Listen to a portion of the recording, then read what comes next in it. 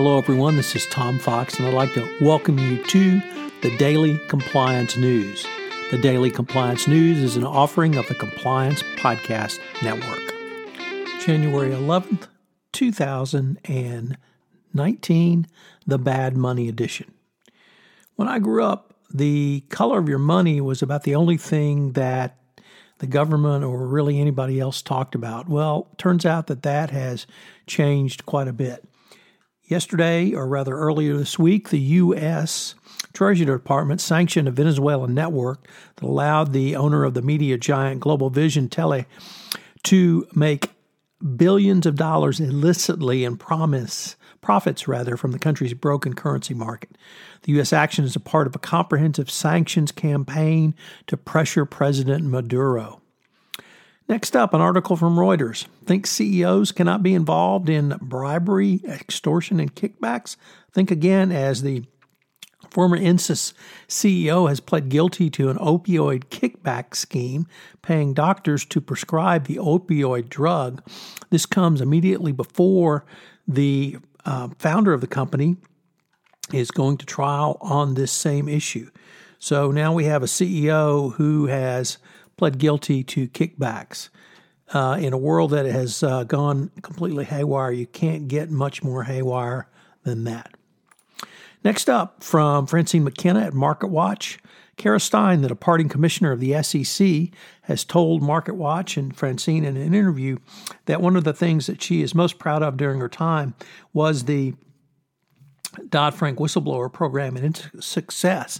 She also said that her efforts paid off with initiatives like consolidated audit trails and computerized marketplaces' resiliency to market shocks. Very interesting article. And finally, from the Financial Times, the Royal Bank of Canada faces a probe in the United Kingdom into its work culture after staff has complained about legal and compliance issues and being dismissed for whistleblowing going forward. A former currency trader won a case for unfair dismissal, which he claimed had been treated poorly after raising concerns about box-ticking culture at the organization. The financial authority in the United Kingdom, the FCA, is investigating, and while the bank has declined to comment on this, the FCA certainly is going to be scrutinizing the bank's actions going forward in this. This is really an offshoot or perhaps a supplement to the new FCPA requirement that corporations subject to UK law or incorporated in the United Kingdom take cultural metrics and then analyze those metrics as they would other facets of an organization. But here you have an organization which apparently the culture is very negative, certainly towards whistleblowers. It's going to be interesting to see how this shakes out going forward. But then again, when you have a CEO paying kickbacks to doctors, who knows what can happen. As I previously announced, I'm going to continue the Daily Compliance News now into this new year of 2019. If there's any interesting things you would like me to talk about, please email me and let me know. I'm at tfox@tfoxlaw.com. Your feedback is always welcome. You will check out some of the new offerings on the Compliance Podcast Network.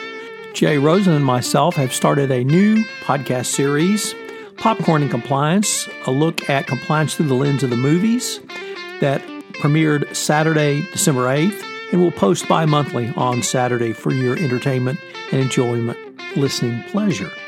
Finally, Mary Shirley and Lisa Fine have premiered their new podcast, Great Women on Compliance.